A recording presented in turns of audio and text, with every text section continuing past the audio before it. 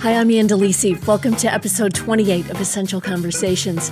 You're about to hear my conversation with performance artist, musician, author Laurie Anderson. This interview was done in 1994 when she released her book, Stories from the Nerve Bible, a retrospective 1972 to 1992. And she was preparing to release an album titled Bright Red.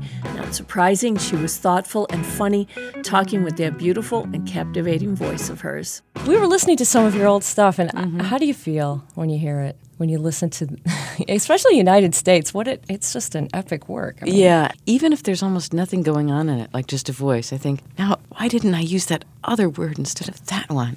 You know, I'm really hypercritical of this stuff, so I can't sit back and kind of a great song. I just have never been able to do that no matter what. How do you feel about what you're working on now?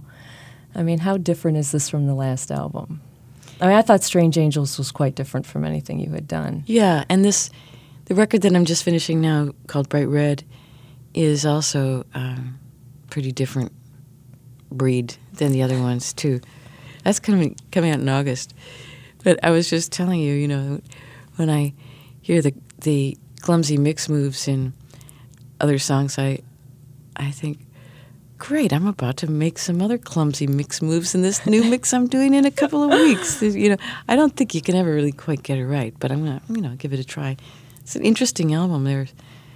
I'm co-producing it with Brian Eno, and it's been really fun working with him. When you waded through all of that material to put this album or this book together, how did it feel to go back through your career and look at all this stuff? I dreaded doing this book. You know, I was asked by an editor. I've done a few books with the same company, HarperCollins, before, and they just asked about 3 years ago, can you do like a retrospective book, 20 years? And I thought, oh man, this is going to be difficult. I don't know, if you ever get a chance to do this, pass on it. Honest, you have to go through cardboard boxes. Seems like they do belong to someone else, really. And unreal rolls of Super 8 film that's, and blow it up and take stills of it and then try to make sense of it. And actually, by the time I was done with the book, I did see some things that linked all of this work together. You know, plastering a room with pieces of paper with sort of themes written on it. And then their opposite would be on the opposite wall. And then gradually, for example, although it's roughly chronological, there would be things like cars, angels, language, lies, and this was my wallpaper in one of the rooms. And then winnowing it down to something that looked more like 50 chapters. It was pretty amazing, and I was surprised at how detailed all of you shared a lot of electronic information and staging and how some of these projects actually worked. Are there any of those works that you look back and say, I'm really proud of that, or that you are impressed now? If somebody else had come to you with that piece, that you would say, I'm pretty impressed by that. Something that stood the test of time with you. I actually like a lot of it, to tell you the truth. But I have to say, too, that I obviously did edit the book. And I put in, I guess, 3 or 4 things that I considered real failures and tried to, in a way, point out what I thought was not so great about them. For example, there was a sound sculpture that I did, which was, you walk into a gallery, this is late 70s or something, and there's a sort of sidewalk of light, and then little sensors that tell you where you are in the room. And as you walk down this sidewalk of light, you hear sounds from an array of speakers that are also in the same line. In one direction you hear note, and backwards you hear tone. And I was working with a lot of sort of palindrome things and early proto-interactive work. And so even when I was doing the piece, I thought, what's the point here, really? I mean, it's like sort of too clever. It's kind of one of these things that's better on paper. You don't really need to do it, actually. So, but I put that in anyway, just because it was part of a whole sort of time when I was interested in doing things backwards. After reading the book, I thought, how does this person who primarily do you primarily work alone? Do the ideas come when you're alone? Yeah, they do. How do you continue, especially working alone, to push the boundaries of your own mind, let alone everyone else's? I mean, you've never, it seems to me, had a problem making people think and being a thought-provoking artist, no matter what you're doing. But how do you make yourself? How do you push? Or is this just how your brain works? I mean, is it just up there and it comes out? I think probably the answer is that I really try. And I'm an obsessive type of person. Plenty of days I sit around going, that was my last idea as an artist. I'm finished. I will never have another idea. And I've been like this for 20 years, just in despair, thinking, I have nothing to say. I assumed that would never happen to you. It happens several times a day, if not, and in a major way. Usually when that happens, I try to, first of all, kind of unclench, and then more or less just play with the equipment that I have, because I have a lot of tools, musical tools and visual things, and I find that if I just sort of move them around a little bit, they'll suggest things. But I think lots of artists are like that. I think every work of art is of course, a kind of combination of material and an idea. For example, I mean, if you really just thought that you wanted to get your ideas across, I always thought, you should just write it down on a piece of paper, Xerox, and hand it out. Why would you bother to make paintings or, anything? So it's always that kind of dialogue. So that's what I do when I'm in a rut. Can people be taught to be creative? Absolutely, yeah. I mean, we're all in our own traps of various kinds, and a lot of them are because we're expected to behave a certain way, dress a certain way. There's a lot of pressure on people to do things by the book. And I think that it's probably easiest when people are kids, I mean, that's when I remember thinking, like second grade, the art teacher would come in and she, or sometimes he, mostly she, would be dressed really differently from the other teachers. And she could remember that. She could leave, And she kind of go, what do you all want to do? And I was going, wow, I want to be her. This is, she didn't have to go by any of those rules. So, yeah, I think people can be encouraged to get out of their ruts and make things and think about things differently. I guess we don't necessarily live in a society that nurtures that in very many ways. And we live in a country that loves conformity, loves uniforms, loves rules, in a big way, And I think even in terms of like music, people are encouraged to like only a certain kind of thing, because that's the way it's marketed. Music is certainly part of what I do, but I've always really liked doing lots of different projects, and I never thought, wow, I really want to have a lot of people hear my work. I was never ambitious in that way. I'm kind of, it's not that I'm lazy really, but I never thought, like, the more people like the work, the better the work. In fact, I'd probably tend to think the opposite. Why do so many of us think that, though? I mean, the thing is, as soon as everyone starts liking you, there's a problem. Right, yeah. Well, because people are, especially when things are so standardized, if you get, it's like any sports team, or like you follow this one basketball player and only you and a few people know about him, and then he's playing the same game, but suddenly more people notice, and he's sold out. He's not good anymore. It makes it special, You seem to have walked that line very nicely, though. A lot of people know who you are, but I don't hear people saying Laurie Anderson sold out. Well, I think in terms of the art world, they did say that at a certain point. How long ago? And I think when I signed a record contract, I was kind of embarrassed of it, too. I didn't really want to do that. The reason I did was suddenly a record that I had was I got a lot of orders for. I only had 1,000 copies, and the BBC started calling saying, hello, could you send 40,000 copies of this record? And, I was like, looking around the room, looking at the 2 cardboard boxes of this record and kind of going, can I get back to you on this? You bet I'll send them right out. And so that's how why I called Warner Brothers. They'd ask me to do an album or albums, and I said, can you help me on this? And they said, I said, just work on this one project. And they said, oh, we don't do things like that. We don't do this kind of one-offs. I'm sorry. You have to sign something that says in perpetuity throughout the universe. you will produce albums for us. That seems so intimidating to sign on the dotted line for that. I mean, almost like they own you. Although you've had pretty much creative freedom with everything you do, don't you? Well, only because I don't think they'd really know. For example, some record people come into the studio and sit in the back and go, more bass. That's what you need. You know, there's very little bass on stuff that I do, and there are a lot of birds. But I think they'd feel stupid sitting in the back and going, more birds. I think you really need a lot more birds.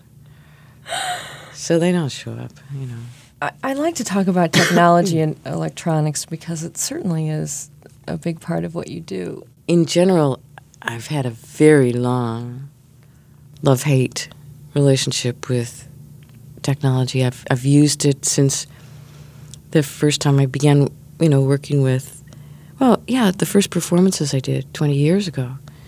And my rule was never to spend more than $1. So I would get stuff like, you know, what a pillow speaker is. It's a little 3-inch in diameter, shaped like a kind of large pill, horse pill or something. And it's a speaker, you know, that you're supposed to use, put in your pillow, and, you know, so you can learn German in your sleep, stuff like that. I tried that. I woke up feeling, you know, incredibly paranoid. That was my reaction. And being an oral person, I decided, well, I'm going to see what happens if I put this in my mouth. And so I recorded some violin stuff and then put the speaker in my mouth. And by opening and closing your mouth, you can kind of get some kind of interesting phasing on it. Of course, volume changes, stuff like that. And also the potential for electrocution is always like a kind of a thrill. Since then, I've worked with lots of different kinds of tech stuff and on all kinds of levels, from real simple homemade things, pulling stuff apart, or in the process of trying to fix things, breaking them in a new way, making them do something they didn't do before. For example, a drums. I remember trying to fix a little crummy drum machine, and there was something wrong with some of the connections. I was soldering some stuff and realized that there was a bunch of extra cable in there. I could be remoted, so I thought, I'm going to remote these little sensors. And so I put them into the, you know, sort of taped them on different parts of my body, and then it was really fun, this kind of human drum suit. So you hit your heart, and you hear the ba-boom. And kind of put a snare on a knee, so you have this like kind of trick knee. And then castanets and hand claps hidden various other spots. Now, my relationship to technology is pretty much still in that I still love it and use it, but it's always in the service of a story. You know, it always has been, really.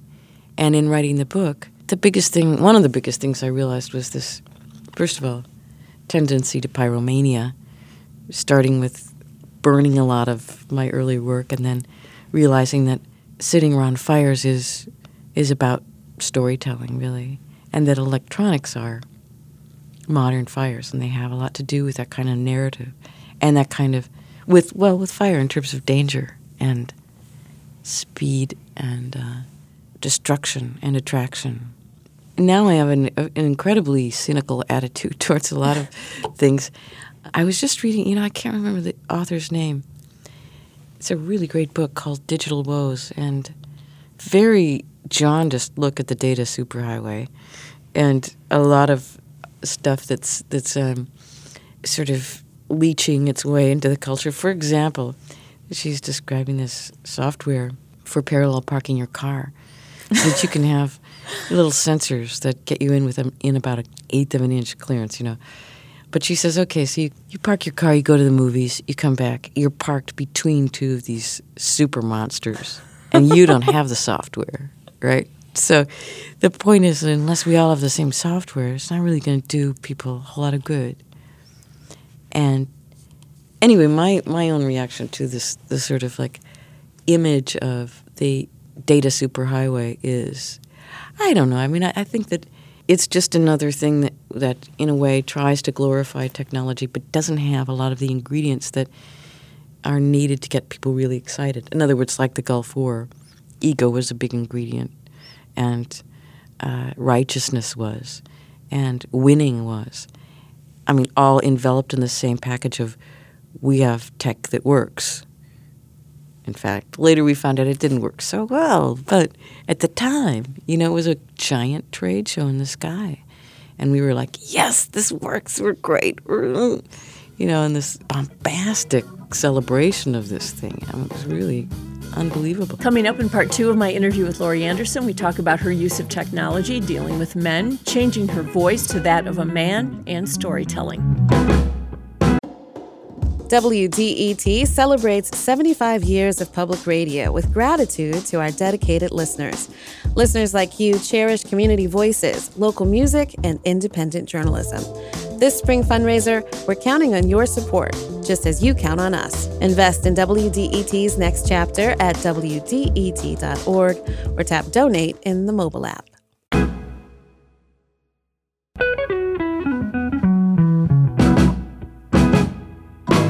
I'm Ann DeLisi, and here's part 2 and the conclusion of my conversation with Laurie Anderson. When it comes to telling a story, and you work in so many different mediums, how do you decide on which is the best way to tell your story? Well, a lot of times it's the other elements in the stories, other than words, are amplify it in some ways or locate it. So there's some spaciousness that's happening in the background or some claustrophobic kind of thing in terms of sound. And in terms of color or image, it's sort of a subtext. But also, if you're just working with words, there's still like a million things you can do with it. In a performance situation, you can look at them, or, which is a very different experience, obviously, than reading them. Sometimes when I do like really big shows that have all this stuff, I think, wow, maybe this looks like a trade show. That would be horrible. With all these videos and films and monitors and smoke. And, I kind of think, oh, man, this is like, hey, look, all this stuff works. Look. It's so great. But your performances change so much. I mean, there are the parts in your performances where you are up there talking. And I have to say that sometimes those are the times when you have everybody right there. Yeah, you could say anything to them. Yeah, I actually enjoy the more direct it is. That's why it's like so much fun for me to do these kinds of things, reading from the book. I'm bringing some keyboards, a violin, some landscaping material, sound material, and some electronics. But basically, I just sit there and mix it myself, which is really fun because, any mistake that I make, and there are several, I at least know what it is and how to correct it, get around it. It's not like being in the big machine that a show can be, with musicians and stuff. And how do you feel when you're up there alone? I mean, you certainly seem very comfortable, but are you ever nervous about it? I try to get nervous about it, put it that way. I don't. But,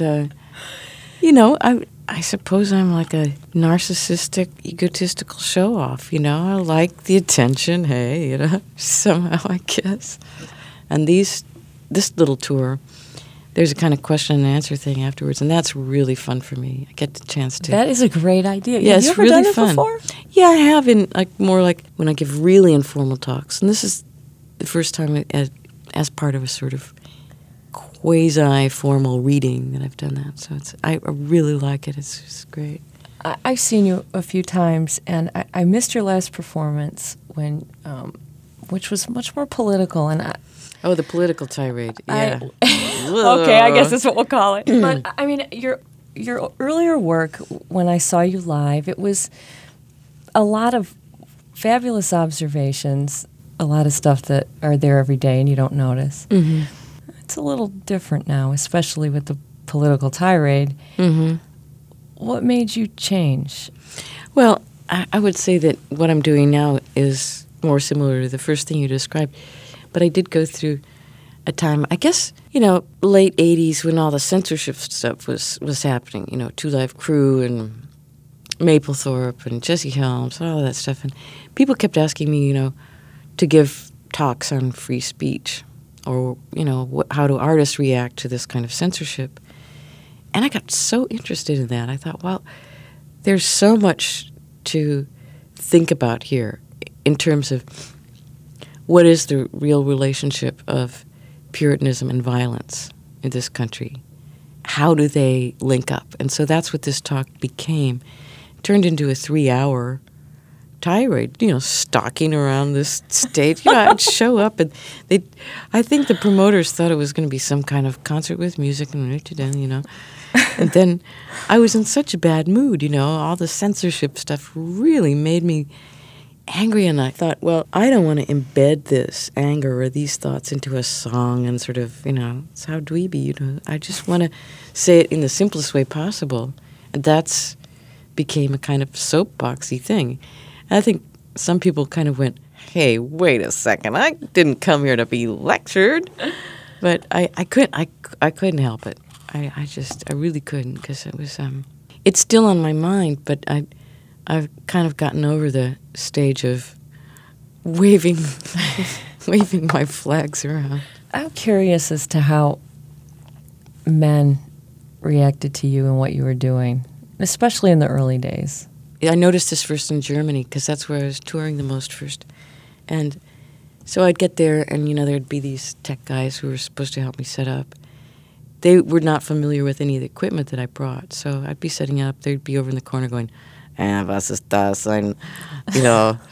Frau, yeah. They didn't dig that a woman was plugging stuff in. That was really considered pretty much a male province.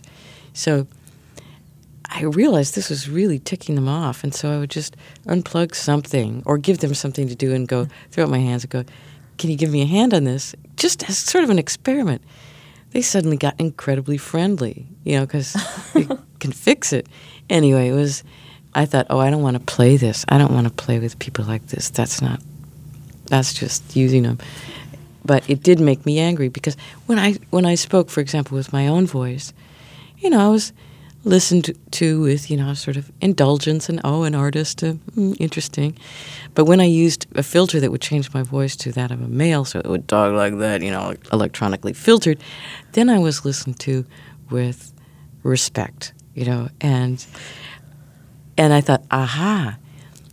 And this is what I now think of as this filter that's called the voice of authority. And I realized these are people who like to be bossed.